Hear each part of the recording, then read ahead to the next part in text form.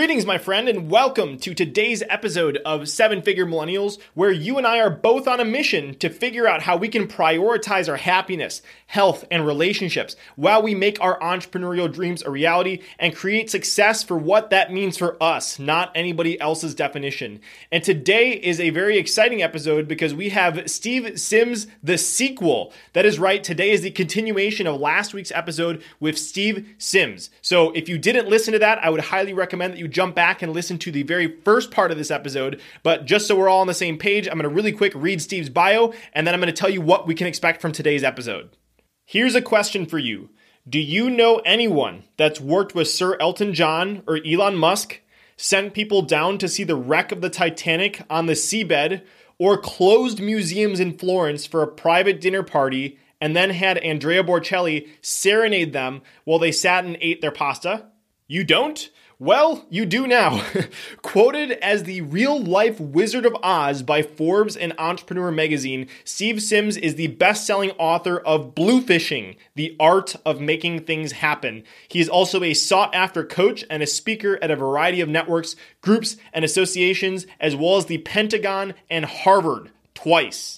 And again, to get the most out of this episode, make sure you go back and listen to part 1 of this episode. But if you want to make sure that you understand what you're getting yourself into in today's episode, you're going to learn 3 specific things. Number 1, the power of unpolished. How Steve built unforgettable relationships with his clients by mailing them his bar receipts from Japan and also sending them ripped magazines.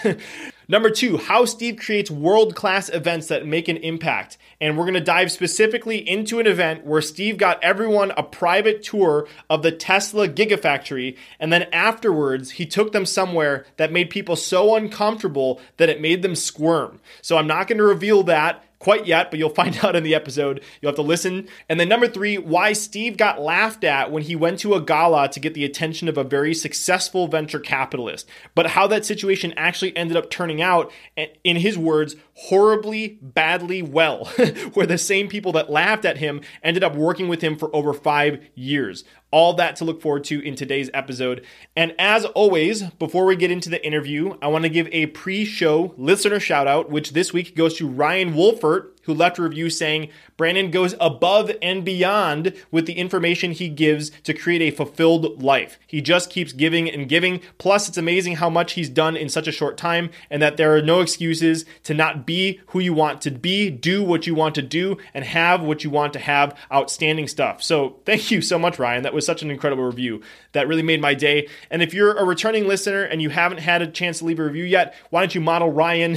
Head over to ratethispodcast.com/7FM, and it's going to show you exactly how you can leave a review depending on what device you're listening to. I know it can be a little complicated. So not only does it make my day, but it's going to help other people to find the show. So that's again at ratethispodcast.com/7FM. So with all that said, please enjoy part 2 of this incredible conversation with Steve Sims. If you had to pick between A, making a ton of money, B, being happy, healthy, and surrounded with people you love, or C, making a meaningful impact on the world, which would you choose? The good news is that today we don't have to choose. So the question is, how can entrepreneurs like you and me, who have a vision for our lives and aren't willing to settle for anything less, how can we become financially successful and have a big impact while prioritizing our happiness, health, and relationships? You and I are on a mission to find out, and we have an incredible journey ahead of us. My name is Brandon Fong, and welcome to the Seven Figure Millennials podcast. Steve Sims, welcome back. Last episode set the precedent. That was so much fun. Grateful to have you here and can't wait to dive in, my friend. It's a pleasure to be here. Sims the sequel. Sims the sequel, Sims part 2. So this is going to be fun because last time we covered all the ground. We have all the baseline of your past experiences. So we kind of get to dive right into the meat of things. And one of the things that I identified from both the last interview and also going through your content is that part of what allows you to create these incredible experiences for people is that you have this incredible ability to listen deep to what a person really needs and kind of go beyond the surface level of what someone may be presenting to you. And so I think this is super applicable for anyone listening to this that has clients, and you obviously have a really unique perspective in doing this whole thing. So I would love to start by diving into a story that kind of illustrates your ability to listen and provide something that somebody really wants at a deep level. And a story that I kind of came across earlier on in my research was that you had somebody that wanted to meet Elton John, and you kind of had this whole story of diving into and really picking up on why it was relevant to them. So I'd love for you to tell that story and share that insight. First of all, I want to call it out. Isn't it sad that today you make a big deal out of someone listening? Yeah, that is kind of sad. Isn't that just ridiculous? I'm on a podcast with you because my superhuman power is that I paid attention to listen to what the client was talking about. That's just screwed up on every kind of it is. metrics. But yeah, let's break it down. So I've noticed that a lot of people, they're embarrassed. And we're in a humiliation society. We're in a gotcha society. You know, everyone is terrified as what they dressed up in as a Halloween costume in 1997. And is there any pictures that are now going to come out to show that they're kind of like, oh my God, you're Asian hate because you dressed up like that, or you did the. And we're in a gotcha society. We love to laugh at people. We even got programs like America's Funniest Videos and stuff like that, where we openly like to laugh at people tripping up, falling down, and smacking themselves.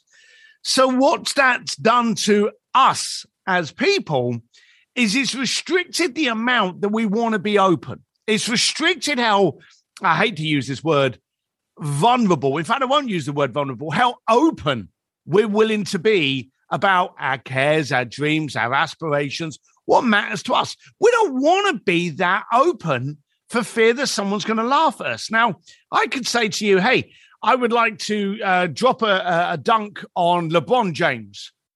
Now, I'm an overweight British guy, so the idea of you laughing at me about that dream, I'm not going to be too offended because it's a pretty ridiculous dream to have. But hey-ho, maybe I do want to slam dunk one over him. But if I was to tell you something that I really wanted to do that meant a lot to me and you laughed, it would be a different reaction. So because everyone's got that fear in them, I noticed that my first job is not to listen to what they're saying, but to listen to what it is they're actually trying to tell me, what they're trying to hint at, that body language, that tonality, all those kind of things. And the story goes that I was in Palm Beach. That was where our office was when we moved over from Switzerland.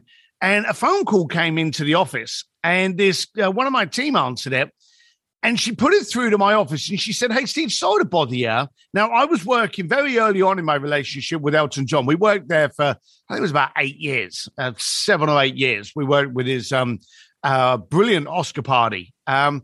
And so I would always control that list. You've already gone over it before. First episode, anyone that hasn't listened to the first episode, go back. But anyone's job is to guard the front door. So if you've got a relationship, guard who you bring into it. Listen to the episode, you'll learn more on that.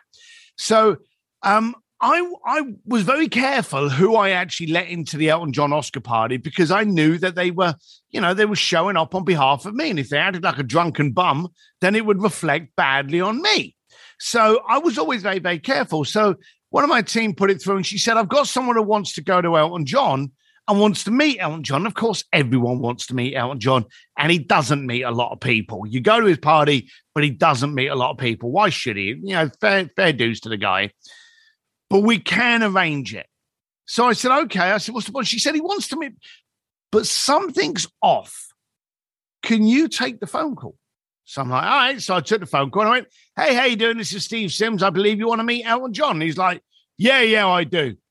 And he was very brash. And again, I'm going to give you an example or a bit more detail. Very brash New Yorker. Okay. He's like, yeah, I do. And I said, oh, that's great. Can you tell me, why is it important to you? I always ask why.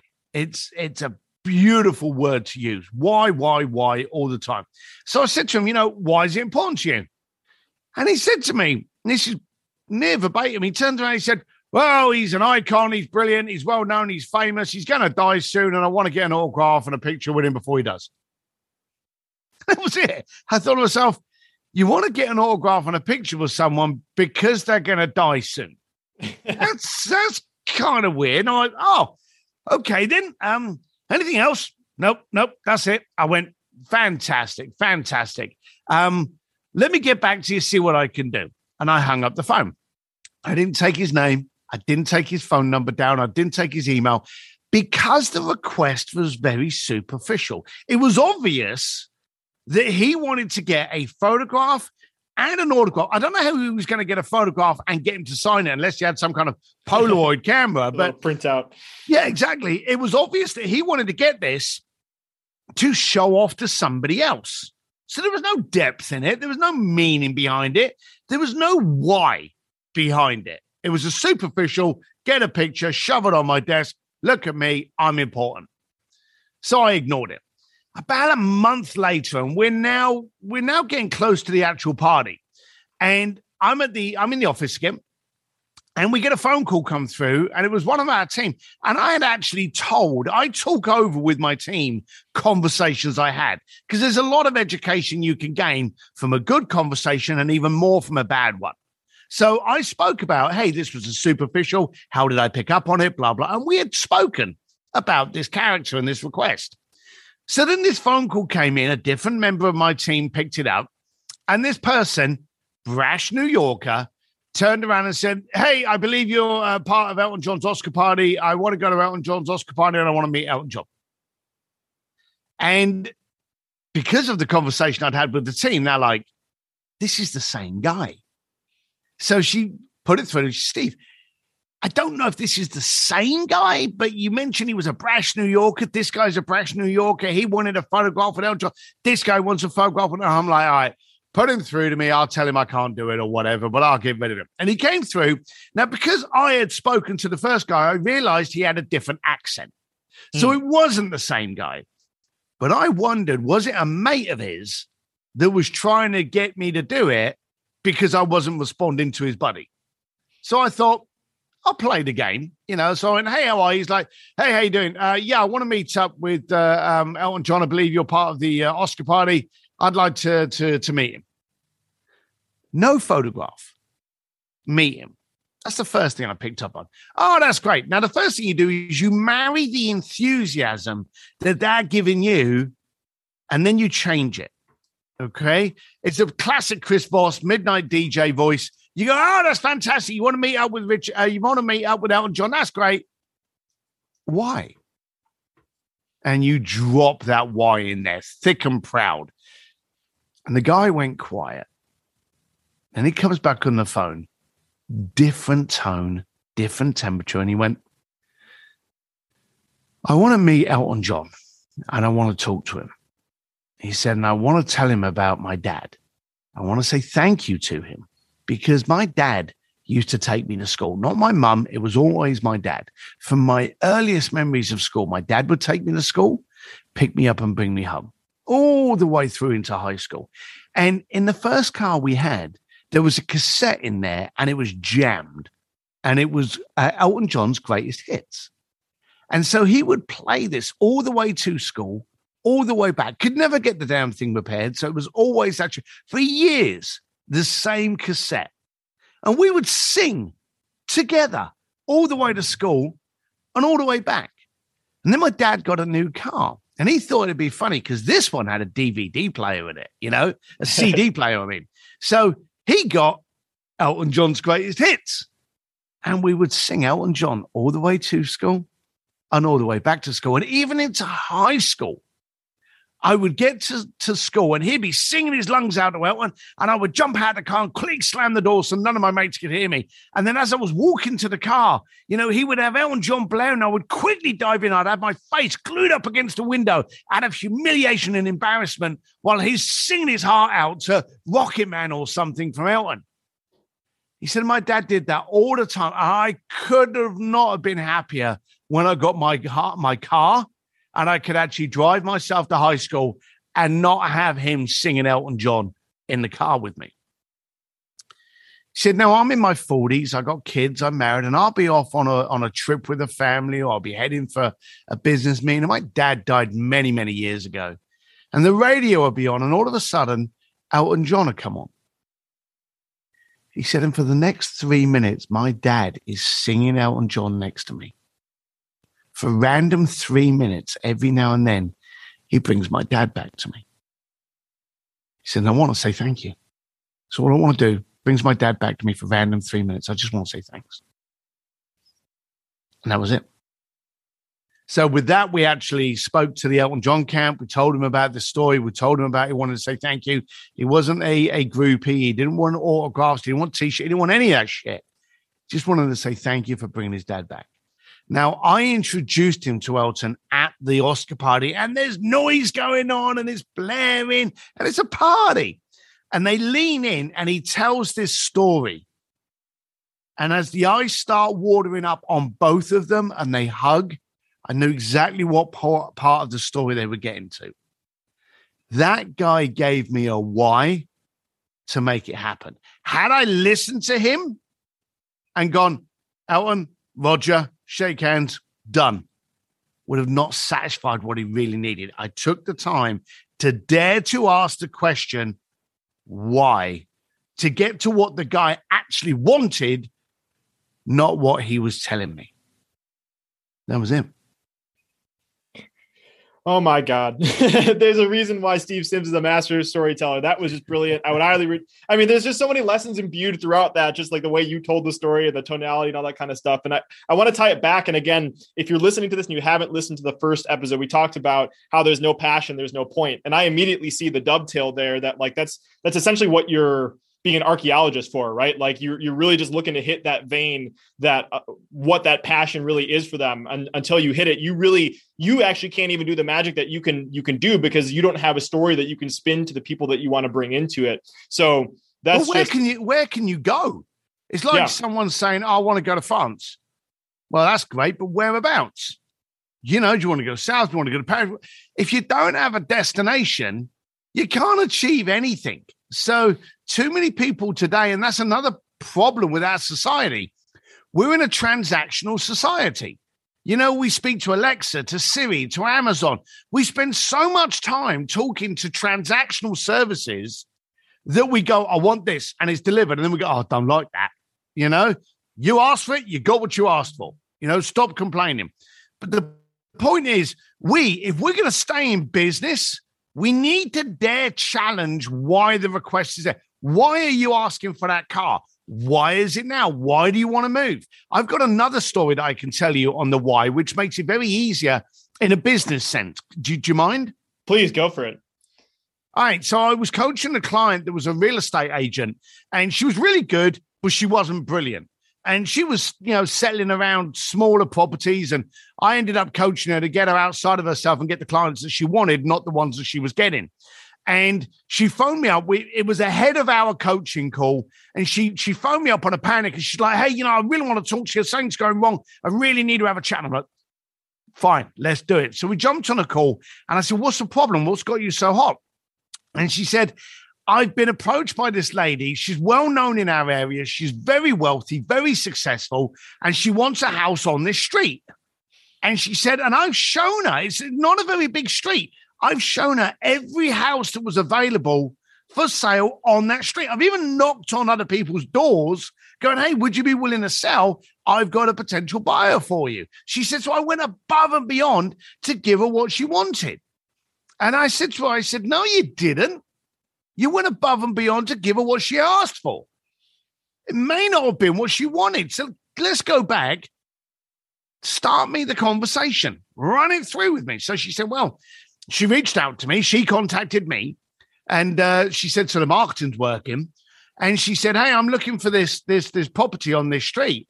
And she said, I wanted 3-bedroom. I'd like a pool, but not necessary. But as long as it's got space for me to put a pool in this area.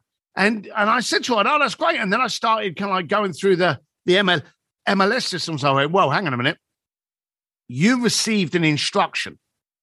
You didn't engage in a conversation. She was like, I missed out on that, didn't I? And I said, yes.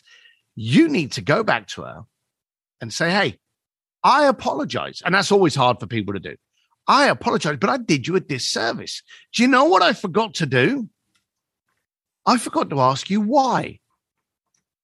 And why challenges people. I'll have people, for any of you listening, I'll have people that will text me or DM me, and they'll be like, hey, you're in Los Angeles. Let's get together for a beer.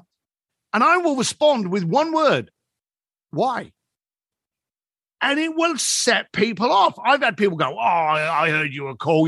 You're a dick. I hate you. You're arrogant. Blah, blah, blah. And I'll get other people that go, good question. I'm working on this project and I'd like your feedback. And I'll be like, great, a beer's not the place for that. We should do it over here. So I want to know why. I'm 55 years old. I don't have a lot of hours left to waste. I want to make sure that everything I do, there's a purpose. So I constantly use that word, why. And I said to her, you're going to have to go back to her and strongly challenge her why she wants a property on that street.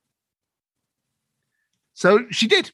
We set it up. We rehearsed it a few times. She reached out to her. I apologize. I've done you a disservice. Do you know, you gave me the request and I went straight on to try and action that as a transaction. I should not have done that. I missed out on the thing that I should have addressed, and that is why. Why that street? And the woman did actually go quiet and came back to her and said, look, I didn't have money as a kid. We lived on the outskirts of town. And my mum, when we would travel into school to get me clothes, or when we would go to the mall, or when we would go shopping, we would make a detour down this road, because this road, this was where all the successful people lived. This was the it street of our area. And my mum would go for a 30-minute detour just to be able to drive down this street and go, oh, this is where I would live. I want to conclude that. I want to be able to arrive where she wanted to live. Now, let's be blunt, especially those that are realtors out there. There are areas of town that 30 years ago you wouldn't walk through at night that are now the hot areas that you can't afford to move into. I lived in a shitty end of town with a lot of print press mills and factories. These are $2 million lofts now. I couldn't afford to live there if I tried. So she was looking to arrive in the it street, but over those 20 plus years, the it street had actually moved. Once she knew the why was that she wanted to move into an area that her mum could recognize as arriving, she was able to go, well, actually, that is a beautiful street, but you know, it's kind of moved up the hill a bit now. This is the area where people are really trying to get to. First house she showed her in that area, she purchased because she dared to ask why. She'd focused on the why to be able to get the destination and not on the transactional statement. So beautiful. And I thank you for that additional story to really illustrate the point. I think it's super powerful. I wanted to zoom in on one small thing that you were talking about when people are texting you and they say, hey, I want to grab a beer, and you ask why. One thing that I kind of noted on that, and I would love to hear you expand on this, is like, it seems to me that's like your filter. Like if somebody texts you why and they get triggered by it, it's obviously a way to clear it up. Like you're not trying to make it sound super elaborate, or like it's just very clear and to the point, and it'll trigger some people, but for the right people, it'll make them go through. Is that kind of the intention? And if so, do you have any other kind of ways that you filter and kind of make sure that you have the right velvet rope in front of all components of your life? Well, again, it goes back to our first episode. I protect my door. As a doorman, I knew that if I let someone that was slightly drunk into the club, half an hour later, I would be carrying them out by that throat. So I didn't want to be doing that. So I always protected my front door. If I could check just on that front door, I would remove 99% of the problems inside. So now, if I protect my life like a doorman, like you should, you remove 99% of the problems inside. I don't want to drive down and have a beer with an arsehole. You know, I would rather be able to go, why? Have them get upset, have them running off to the hills thinking that I'm a prick, than kind of wasting my time. So I have that as a filter. And funny enough, it shouldn't really be a filter, should it? You know, if I ask you why, you know, hey, why do you want me on your podcast? Well, because it will help you. It's a question. It's a question. But it's amazing how many people get offended by it. So I'm at an age, I'm at a position, I'm at a brand where I'm not really concerning myself with the flakes and floaters of the planet.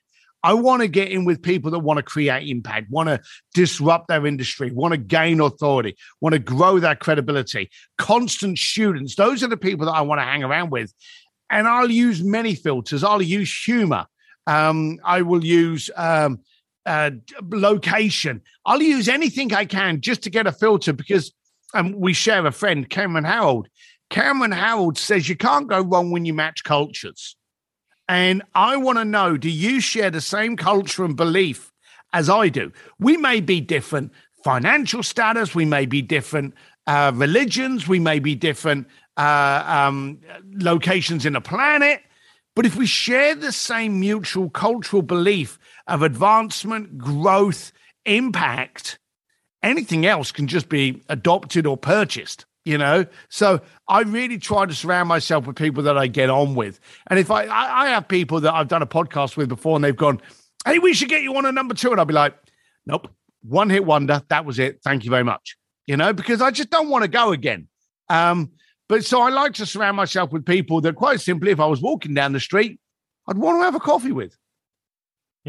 Yeah. Do you have another thing for that called a chug test? So first of all, I appreciate that. I'm glad that you're back here, and Cameron is brilliant. I had a chance to kind of bump shoulders with him in Genius. And for anybody that hasn't explored some of Cameron Harold's work, he's got a whole bunch of really good books. He got Vivid Vision, and I think Meetings Suck. And he was the COO of 1-800-GOT-JUNK. So he's got lots of really cool stuff there. And I loved everything that you said there about filters. I think everybody, that's a huge takeaway for you. It's like, what are the gateways that you can put up in your personal life and in your business life to make sure that you're filtering the right opportunities through? So I want to go a little bit deeper on developing the relationship with people, because it seems like you have this ability to identify people's why, then you can deliver on these experiences, but there are other ways that you've worked to develop relationships with people. And at the end of the last podcast episode, I left people on a cliffhanger. So I wanted to make sure I kind of pulled that back in, but you talked about the importance of being unpolished as something that you do a lot. And one of the things that, and the examples that you gave in your book on this, was sending someone half of a Porsche magazine. So I would love for you to tell a little bit about how you leverage the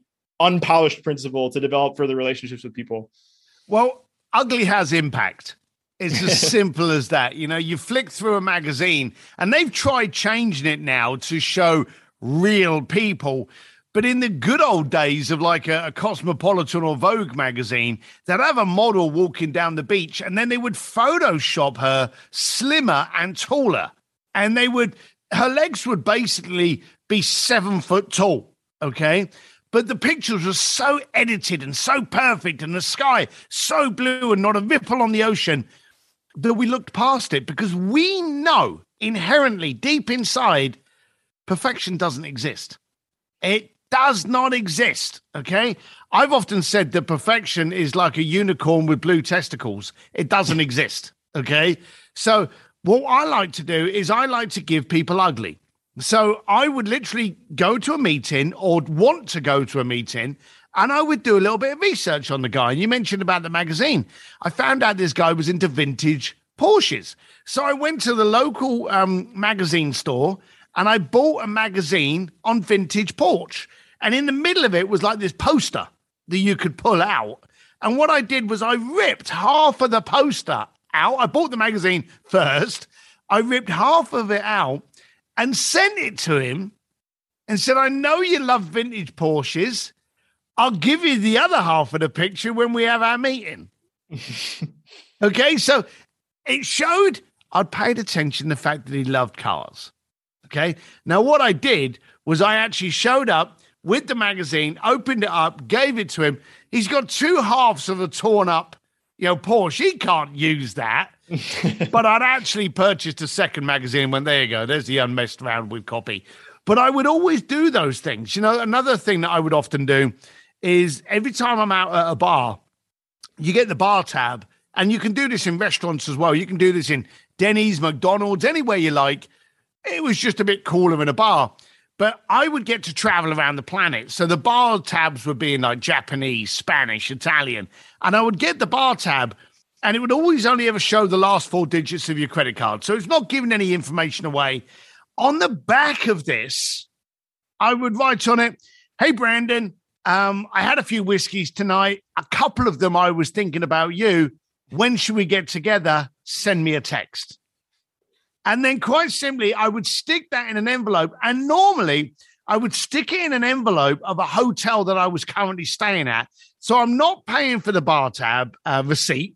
I'm not paying for the stationery. All I've got to do is wait until I get back, stick a stamp on it, and it's cost me whatever a stamp costs.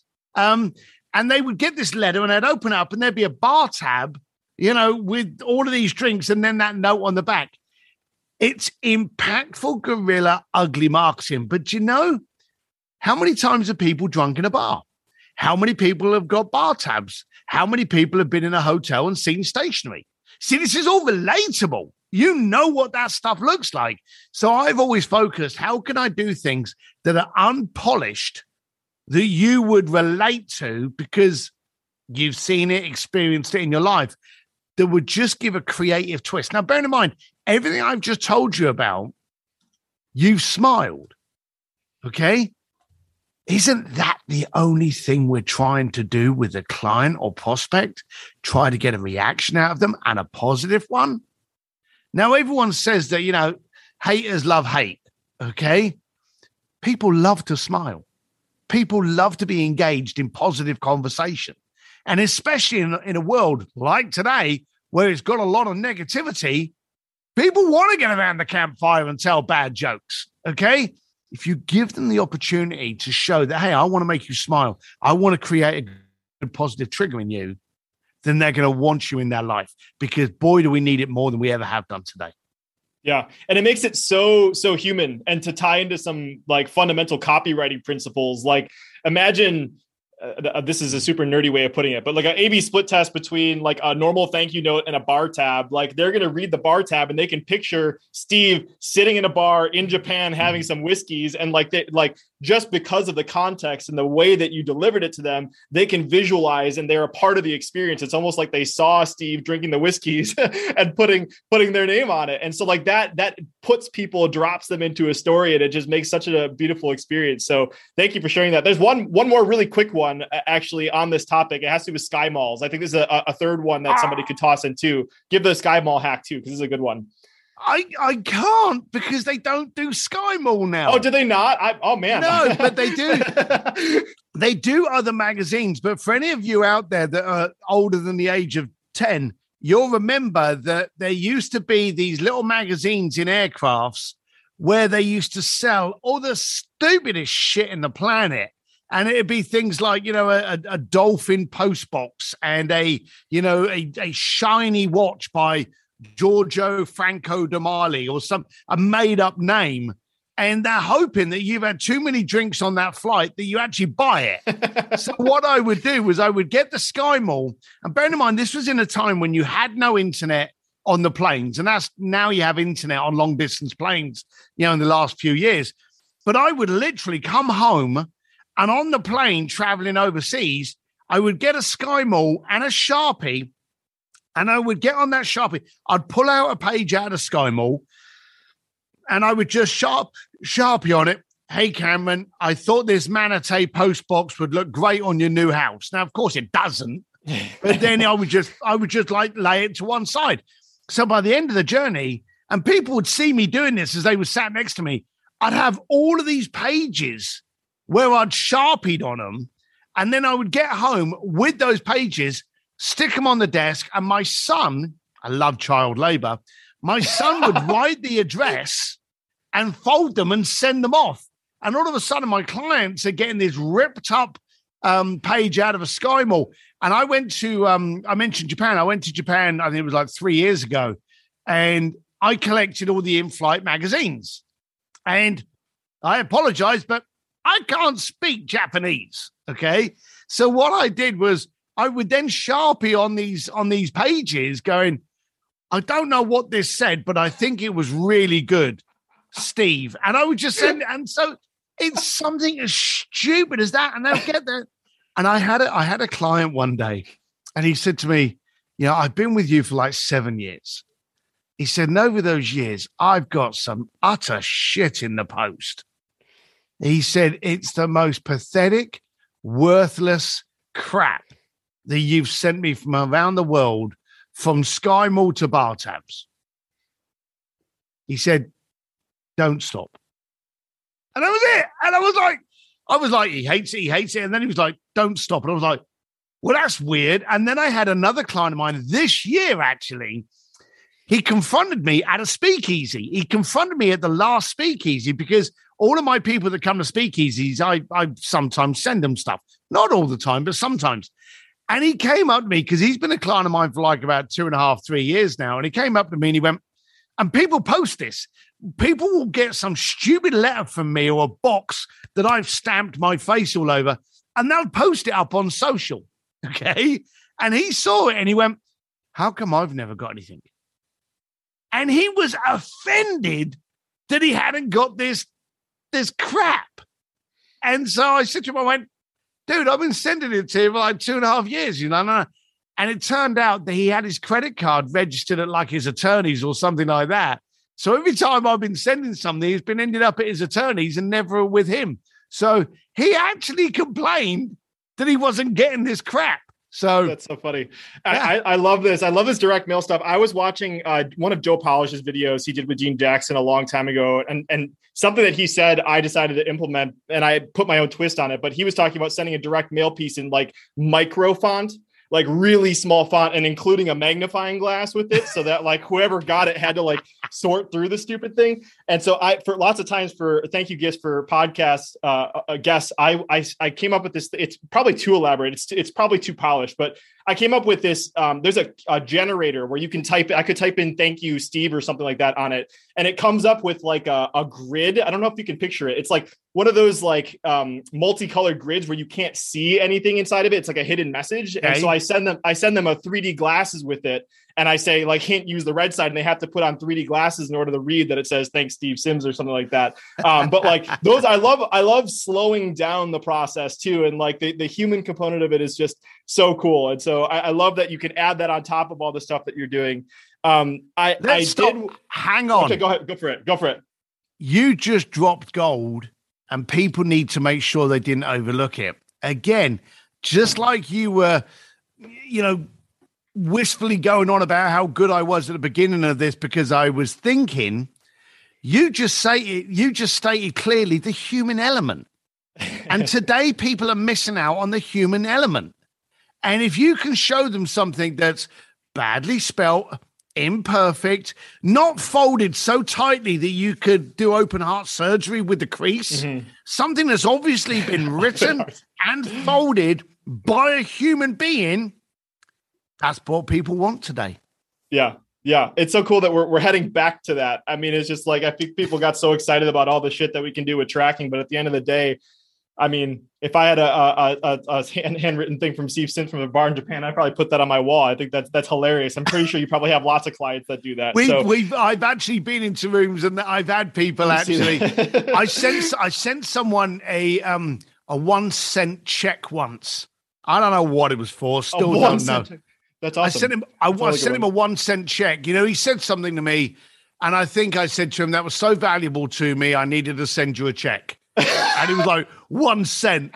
And he framed it. And I got to his office one day, and we were chatting away, and I went, and it was like 2 years.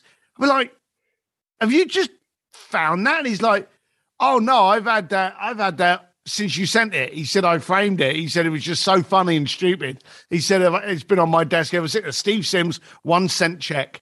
That's so funny. Okay. So I want to Okay. So obviously you create these incredible experiences for people. You develop the relationship even further by creating experiences like this. And I don't know if this is true anymore. I know you alluded to this in the past when you were writing a new book, but I listened to an interview that you did with Jay Abraham. And when you were with Jay, you were talking about writing a second book. So I don't know if this is true anymore, but you were talking about, at least in this interview with Jay, that one of the things that you want to include is how to get a yes that benefits both parties. And so how can you take two people that have never spoken with each other and actually create relationships with them? So like, obviously you've done all this work. You've developed the relationships with these people. You've given them experiences. You've sent them the stuff. You've had conversations. So the next component of that is the matchmaking component. So I would love for you to share some of your insights on how you're able to kind of make magic happen between two people that maybe don't have a relationship, but you're the intermediary. Well, again, it isn't magic. It's thought and discipline. You see, let's pick on you. All right. We know each other. We're connected through friends. We're connected through networks. We know each other. Okay. But let's say, for argument's sake, I didn't know you.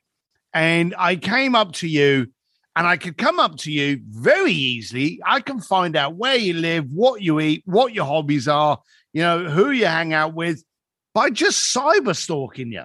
It's not that hard. I can go onto social. I can go onto the internet. I can go into images. I can find out stuff about you. And I suddenly find out you're a young lad with an incredibly powerful podcast and it's growing.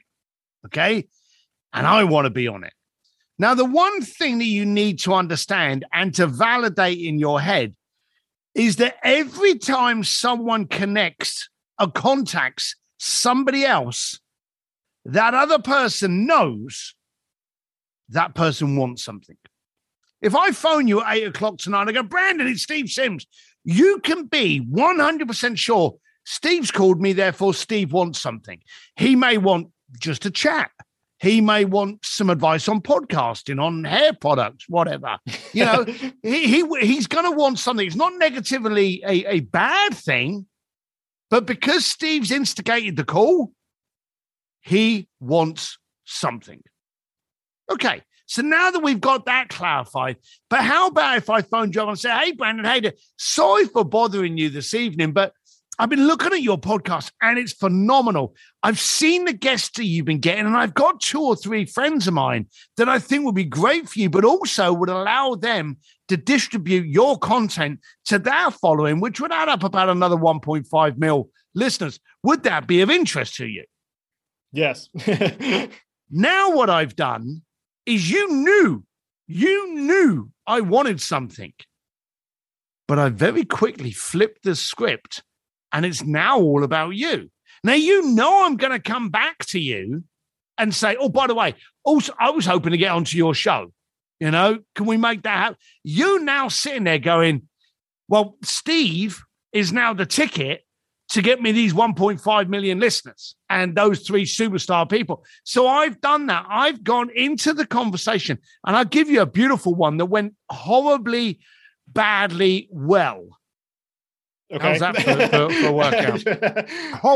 horribly, badly well. So there was a guy that I wanted to work with in Silicon Valley.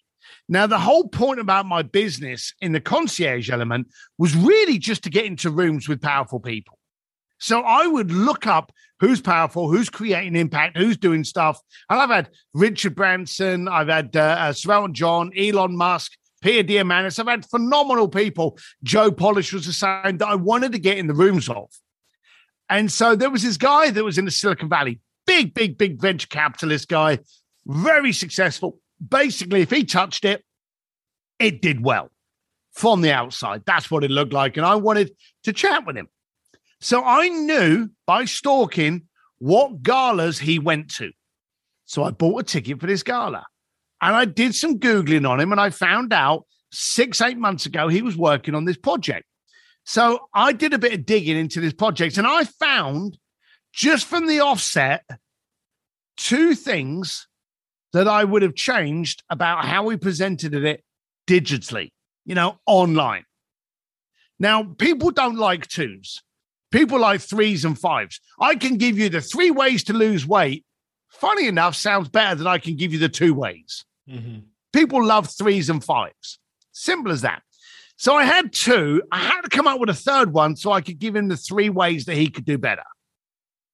It was weak. The 3rd one, it was crap.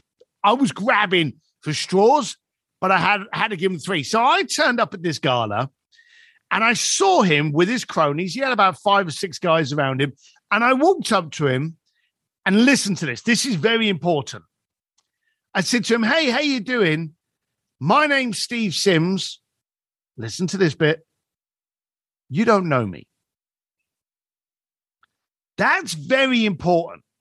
Anyone that's got any kind of profile, and the bigger the superstar, the bigger the profile, the bigger the rock star, whoever they are, as soon as they become more and more famous, when you walk up to them, you go, hey, Brandon, how you doing? Just because they've listened to you every week for years, they feel as though they know you, and you have not a clue who this person is. So you're stood there going, do I know this person? Is it a friend of a friend? Have I dated them? You know, am I in business with them? You don't know any of this stuff. You're now getting brain freeze. You're getting stressed because this person hasn't done the simplest thing by going, hey, Brendan, hey, you don't know me? Love the podcast. Yeah, you can't even listen to them. You can't listen to them if you're processing all that stuff. Bingo. That's a massive point there. But if you let them off the hook and say, you don't know me, they relax. Okay. Now the next question is, well, what does he want? Because again, just like the phone call, you've walked up to me, you obviously want something. Is it a photograph? Do you want me to endorse your product? Do you want me to, what do you want? And so what do? You flip the script. And I went, hey, how you doing? My name's Steve Sims. You don't know me, but I was interested in that project that you were doing 6 months ago. And I noticed 3 things that you could change that I feel would benefit you within your marketing and branding of this. Would that be of interest to you? I'm showing that I've done work on him to help him. So he looked at me and he looked at his cronies and he went, go on then. So I went, great, thank you. Well, I noticed you were doing this. Number 1, blah, blah, blah, blah, blah. I noticed it could lead you into this problem and you're building up a ceiling that shouldn't be there. If you just change this little bit of format here and that bit of copy, you remove that ceiling for future projects. You know, it's like people saying, hey, Nike, the greatest shoe company in the planet. Well, then that stops them from doing apparel. So, you know, I noticed something that would create a ceiling to get rid of. He liked that. He went, all right. I gave him the second thing. He was like, okay.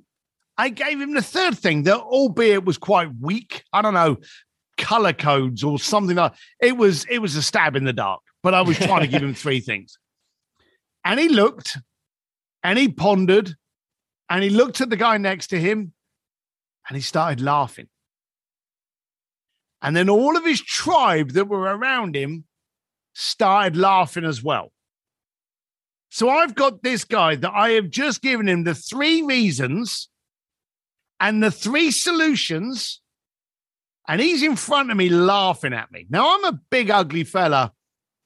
I don't like people laughing at me too much, but hey-ho, maybe I've done something wrong. And I'm stood there thinking, I wonder what I did wrong in this conversation. Because all the education comes from when things go wrong, not when they go right. So I'm trying to see a benefit out of this grown-ass man with all of his lackeys around him laughing at me in a gala. And people are starting to look at me. They know who he is, and he's laughing at me. Yeah. So I went, all right, I lost out on this one, and I turned away. I went to walk away. And as I went to walk away, he put his hand on my shoulder. So not only is he laughing at me, now he's touched me. I knew this was going to go bad for him real quick if something didn't happen as a positive, because I'm not happy with this now. I'm starting to get a bit irritated. Steve does some kickboxing and stuff on the side too. So we got that is an image there. I wasn't too happy about this. So I turned sideways at him and gave him a little bit of a glare. And he went, I'm so sorry. I'm so sorry. I was like, okay. He said, you don't know much about me. You probably know even less about that project because we don't release a lot of information on that project. But one thing you definitely don't know is that I actually shut that project down 6 months ago. He said, but without you knowing that, your number 1 and number 2 solution would have stopped me having to have shut that company down. Way. He said, and these pricks next to me couldn't even discover that. And they've been working for, now all of a sudden they shut up, you know, because he went, you meet me in a gala and give me the 2 things that could have kept me in business. He said, I never go back to a closed company. I just don't. He said, but I do get involved in a lot of companies. Would you be open to being on retainer and have me send you projects every now and then? And I've been with the guy for 5 years. I got one about a week ago, you know, because he saw me as a solution to problems. You know, I'm not trained in this. I'm not educated in this. But sometimes that overview, when you're not looking, you know, from the picture, you're looking over the picture, you know, it gives you the best view. And so now, because of that, as I say, it went horribly badly. Well, the outcome was that I think he fired half of the people behind him. They're not laughing anymore. And he actually has hired me for 5 years running to look over his projects. Mm. Man, this overlaps with so many of the things that I actually pulled from Chris Voss, a whole bunch of other places as well. But it's so good. And I talk about this in email when reaching out to people. It's like you have to have the hook, the thing that actually relates to the person, the thing that can't be copy and pasted to a bajillion people. Hey, Steve, I listened to episode 47 of your podcast. Loved when you talk about XYZ. Thank you so much for sharing that. It changed my life because of blah. Besides wanting to share that with you, I have a quick question. I came up with 3 specific things, blah, blah. Would you be opposed to me sending you a Google Doc with it to check out? It's like, it's building the irresistible offer. It's building the connection and then allowing them a really easy way to step into your world. So absolutely love that. And that can be applied in many contexts, but I'm absolutely borrowing the you don't know me part for live components. That's so good. Absolutely. Okay. So we have, again, it's just, Steve, I think you hold the world record in my brain for like a podcast that flies the fastest. So like, I don't know how our time is coming up again, but I have one more thing that would be a fun thing to get before we close up here. And then, we can go from there, but basically I want to take the person that's listening with us right now on a little bit of a journey. So I'm going to attempt right now to kind of set the stage for you listening right now, what's about to happen. So you went to stevedsims.com or Steve, is that the site? Steve D. Sims? stevedsims.com. Do not forget the D, and there's only one M in Sims. Okay, good. Okay, so you go to stevedsims.com. You find that Steve does these things called a speakeasy. There's not that much information out there. You just know that you've heard Steve on this podcast. He's got some crazy stuff going on. So you spend $2,000. You say, I'm going to show up to this thing, and you don't really know what's going to happen. And so at this particular event you're at, Steve sends you some information. He says, I want you to meet me at the north door of the Atlantis Hotel in Reno, Nevada. You show up with a group of other people that are equally as clueless as what's going on. What happens next, Steve? So someone's told you then. So I pick them up in this bus, and I took them for a private tour of Elon Musk's Gigafactory in Reno.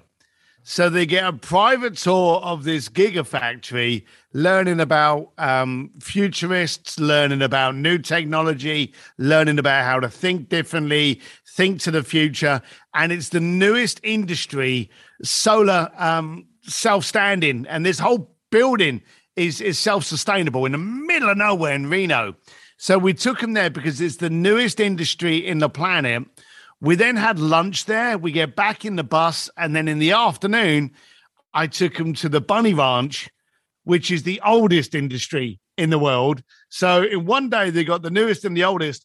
And in the afternoon, we talked about communication in a brothel.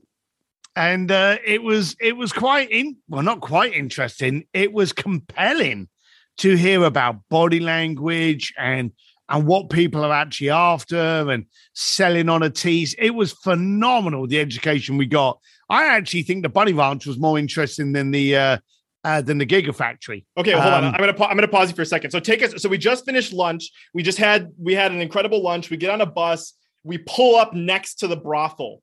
Yes. What's going on inside of the bus right now, Steve? What are we experiencing? So 60% of the bus were females. All right.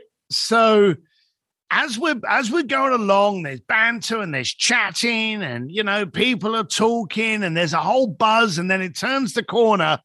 Bunny Ranch, the oldest brothel in America, and the bus goes quiet. And this friend of mine, Nick, he leans over to me. And it's funny because I'm at the front of the bus, and he leans over and he taps me on the leg, and he looks behind and he went, Steve, you've done some risky stuff in your life. He said, this is either going to go real well or real south fast.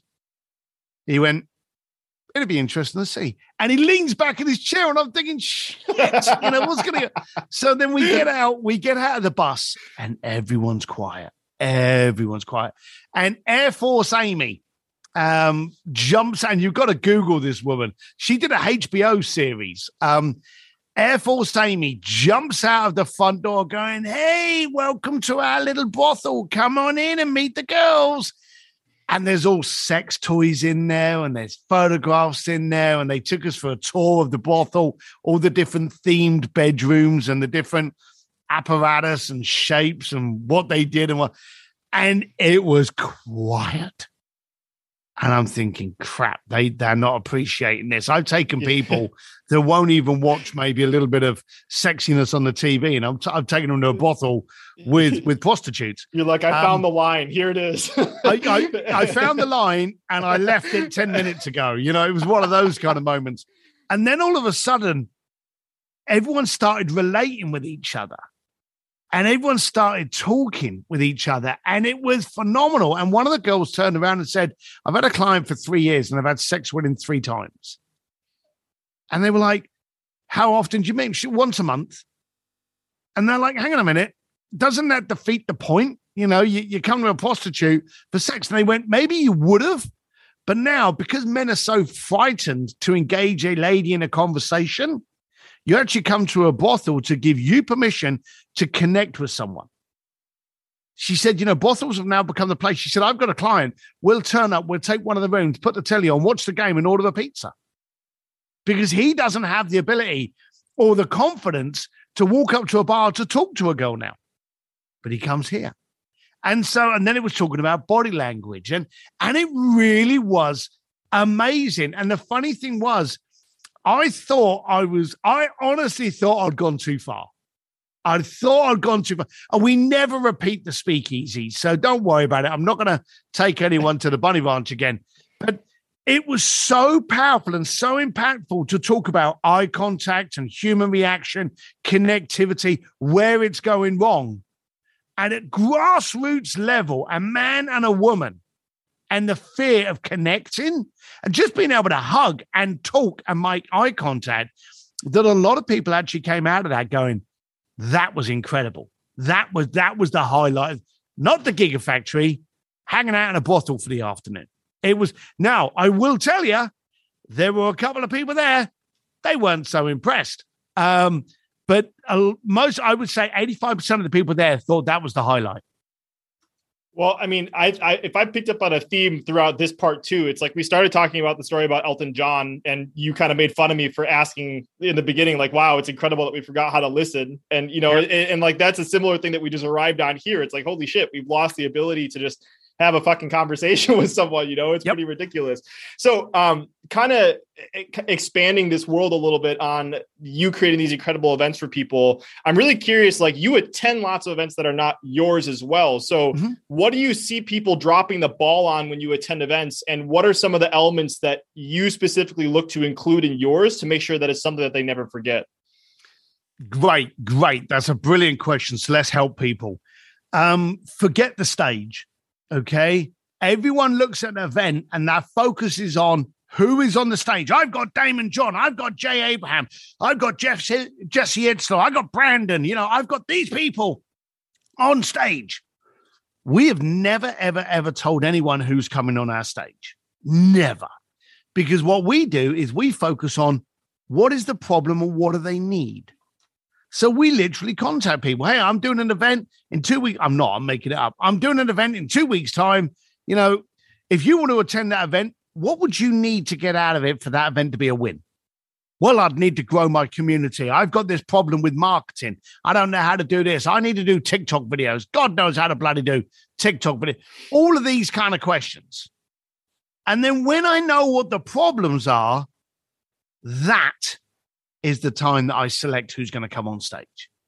So when you turn up, you don't know who's going to be there. Someone jumps up on stage and says, hey, let's talk about TikTok. And you sit there going, jeepers, that's insane. I've got a problem with TikTok. And I've had people come up to me going, do you know, it's funny. I have that problem. And that guy just solved it. And I've got 10 notes now. I've already taken a photograph and that'll be fixed by the time I get back. You know, it's amazing that I've got my problem solved. And they forget the fact that I started by asking them, what's your problem? So anyone doing an event out there, forget the stage. The stage is actually the weakest element of your event. If everyone is turning up just because you've got XYZ up on there, it's the wrong reason. Okay? Focus on what are the reasons people come to an event. To have interaction, to be in a room with like-minded people, to be able to share visions and ideas without being laughed at, to build up a resource, a network. That's the main reason. I go to Joe Polish's event I love Joe, dysfunctional, weird character. Really loved the guy. And I went to his event a few years ago, and I don't advise anyone to do this. But I went and had breakfast. And at the breakfast, I bumped into a bunch of people. We left breakfast late. The event had already started. We got to the coffee bar just outside the room. Few more people I met. I didn't set foot in the event until the afternoon because I was meeting and bumping into people. And then there was a coffee break and a lot of people came out, and then we started to. It was the network and the family. And I was meeting people that I hadn't met for, a year or two prior. So the point of an event is never the stage. I don't care who's up there. I care about the disruption that we can create from the network we build into. That should be the focus of your event. Your event should always be a community. One person turns up and 200 people leave as one unit. That's the way it should be viewed. Okay. One of the element that I picked up on in this is like, I just sense that you kind of put people on a little bit of a roller coaster. So I don't know if this is an element that's through everything, but obviously another copyrighted thing. It's like you created contrast, right? Like you created contrast with a Tesla factory and then contrast with a brothel. So like, is that another element that you look to create as well as kind of like a roller coaster of emotions for people? Yeah, and even if you're in an event and you're not actually leaving to one of our field trips, because COVID's made doing our field trips very, very hard, and we've done some phenomenal field trips. But even in the event, I will put them through exercises that make them uncomfortable. And they'll suddenly go, oh, I don't like this. And then they look around everyone and everyone's in the same position. And all of a sudden, there's a unified relatability that this is making everyone feel uncomfortable. This is where we can grow from it. And I really try to create as many positive pattern interrupts as possible in order for you to be receptive to that growth and the impact and exposed. One little thing that we did on the last one, and you can try this with your own. You can steal my shit. I don't care. But everyone that turned up at my last speakeasy in Austin, we went onto LinkedIn. We took their photograph and their bio, and we put it on a sheet. And as you know from Joe Polish, when you go to a Genius Network event, there'd be a directory of people in there, won't they? And they'll go, oh, please let us have your bio. Please let us have your contact. I didn't ask. I just went onto one of the world's largest social platforms and grabbed it. And then what I did was I had random people stand up in my room and introduce me to people in that room based on their bio. And people were like, oh, my photograph, it's a horrible photograph. And there was one guy there, I'm sorry, Michael, he only had the word founder. And so the guy went, Michael, founder. And I was like, what of? I don't know. And, so what does he do? I don't know. Is he married? Oh, I don't know. Does he have a podcast? I don't know. Is he a speaker? I don't know. And so then we turned around and showed that quite simply, everyone is out there looking at you online before they've made the decision to have a conversation with you. If you show up bad online, they're not getting the conversation. And he's like, oh my God, I never thought. And I said to him, don't worry about it. This room is only 45 people and the 17 million people that are members of LinkedIn that have seen how bad you are. So we put them in those kind of situations. And then what we do is we walk through how to do a good bio, how to do a good picture, how to do a good introduction and layout. So we went through the solution. But the first thing we did was we got a lot of people. And of course, as we're introducing different people, everyone's flicking through to try and find themselves and going, oh my God, I hate that picture. You were the one that put it up, not me. You picked that. You picked that statement. You couldn't even spell it right. That's all on you. So that's the kind of things that we do for people. Yeah, I love the fact that and you have to be willing to create a safe environment for people to feel uncomfortable, right? Like it's not just tossing them into the fire. It's like there's a whole component and magic that goes into that as well. So this thought kind of comes from actually what you were sharing about before about talking to them ahead of time and figuring out what their problems are. And this is another thing that you talk about, and maybe we can kind of wrap up on this if this is a good place to end. But like you talk about how lots of people solve surface level problems, right? But like if you are constantly just solving surface level problems without looking to layer deeper and finding out why the problem is there in the first place, you run into some issues. And hopefully I can tie this in correctly, but you had done an event with Elon Musk in Hawthorne, if I did this correctly, and you kind of learned some of these elements from Elon. So I'd love for you to kind of share your experience with that. And I think you were kind of introducing some people to Elon as well when that kind of insight came through. Yeah. We were walking through Hawthorne SpaceX, and I had two of my clients with me. And one of my clients was just happy to be walking through Hawthorne with Elon. You know, he didn't say anything. He didn't care. He was just like a pig in shit. He was just happy. And my other client wouldn't shut up. He was like a little schoolgirl at a Justin Bieber concert. He was like, oh, so Elon, what about this? Oh, and he was just rabbiting on. And this was way back before NASA got involved with Elon. And NASA was publicly humiliating him, going, there's no place in space for civilians. You know, leave it to the professional. They were being nasty. You can look back and see how rude NASA was being on SpaceX. And let's be blunt, it's apparently a joint project now. Let's be serious. That's 90% Elon. You know, NASA stuck a badge on the side and getting 50% of the glory. But my client turned around and said, how do you feel about NASA publicly humiliating you about getting into the space trade and industry? And Elon just turned around and he said, just remember, they always laugh at you just before they applaud. And that was it. That was all he said. And at the moment, a lot of people are scared to be laughed at. If you can control the room, and I openly say in my room, we are going to ridicule you. We are going to annihilate you. We are going to get you uncomfortable. We're going to laugh at you. But when we go outside that door, we're a joint force. And if anyone laughs at you, you've got backup. So that only happens in here. So we publicly give people a place where they can be that open to be laughed at. With like, that is so ridiculous, you're going to achieve it. Go forth and do it. Yeah, love that. And I love the insight of you know, people always laughing at you. And it just ties everything full circle with the very first question we talked about is like, people are so afraid of that. And that is actually what is leaving people's ability. Okay. So we have 9 more minutes left to schedule. I have, this is a quick one, and then we can kind of, I feel like I keep saying we'll wrap things up, but really, really appreciate your time here. One of the things we talked actually in the first interview, we talked about how one of your best experiences was the 25th wedding anniversary that you gave for someone. And you kind of made it on a very cheap experience where it was only like $1,500 or $1,700, even though you had been invoicing them for a lot more money. And one of the things that you say in your book is one of the best things in the world come in small prices, $20, $50, or way under $100. And so I was curious if you could really quickly share, because I think this is really applicable for everyone, that you don't have to do crazy Steve Sims stuff, even though we talked about, you know, some things where you can rip something out of a magazine and send it to someone. But there are lots of things that you can do with, you know, 20, 50, $100. So do you have a story of maybe like the best ROI on the smallest thing that you've been able to do for someone? Yeah, too many people actually think, and I do have a good story, but too many people think that to show that you care, you've got to show it by how expensive you spend. And if you're dealing with millionaires and billionaires, that's going to be really expensive and really stupid. So I always play the game, how can I show how much I care with $20?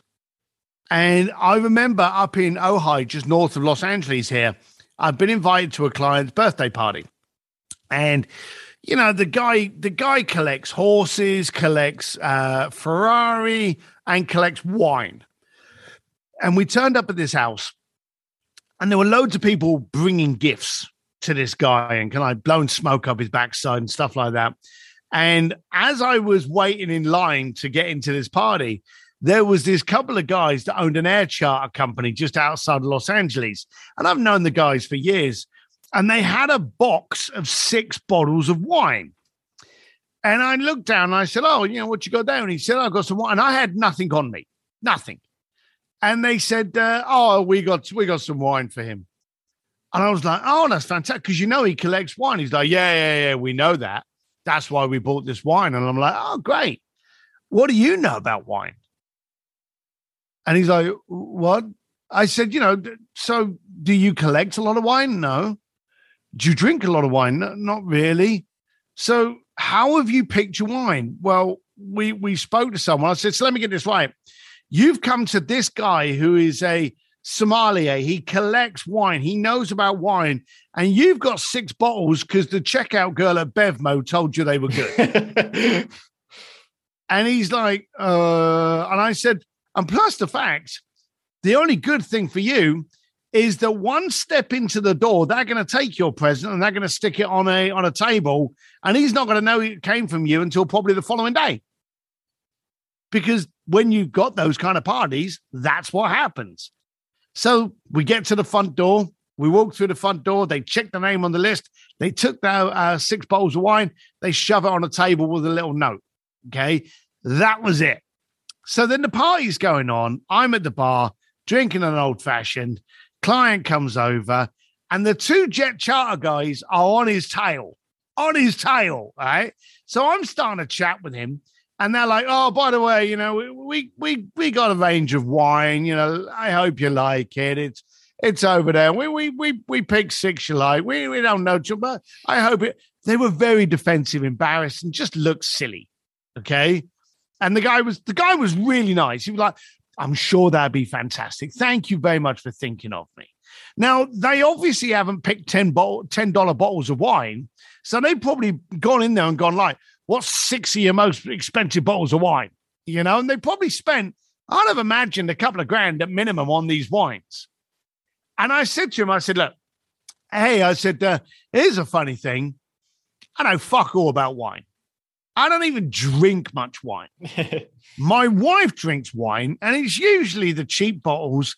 But the one thing that bothers me about wine is when they put the foil on the top, trying to get that off. And when you got a knife and stuff, it tears up and you cut your finger. That's bloody horrible. So I bought my wife this little foil remover cap that you just put on the top, and just with your finger pressure, spin it, and it takes the foil completely off.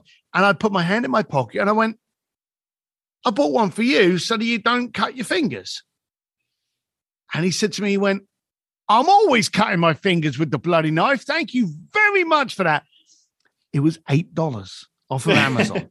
$8. Now, we went off and he unwrapped it and saw it and shoved it in his pocket.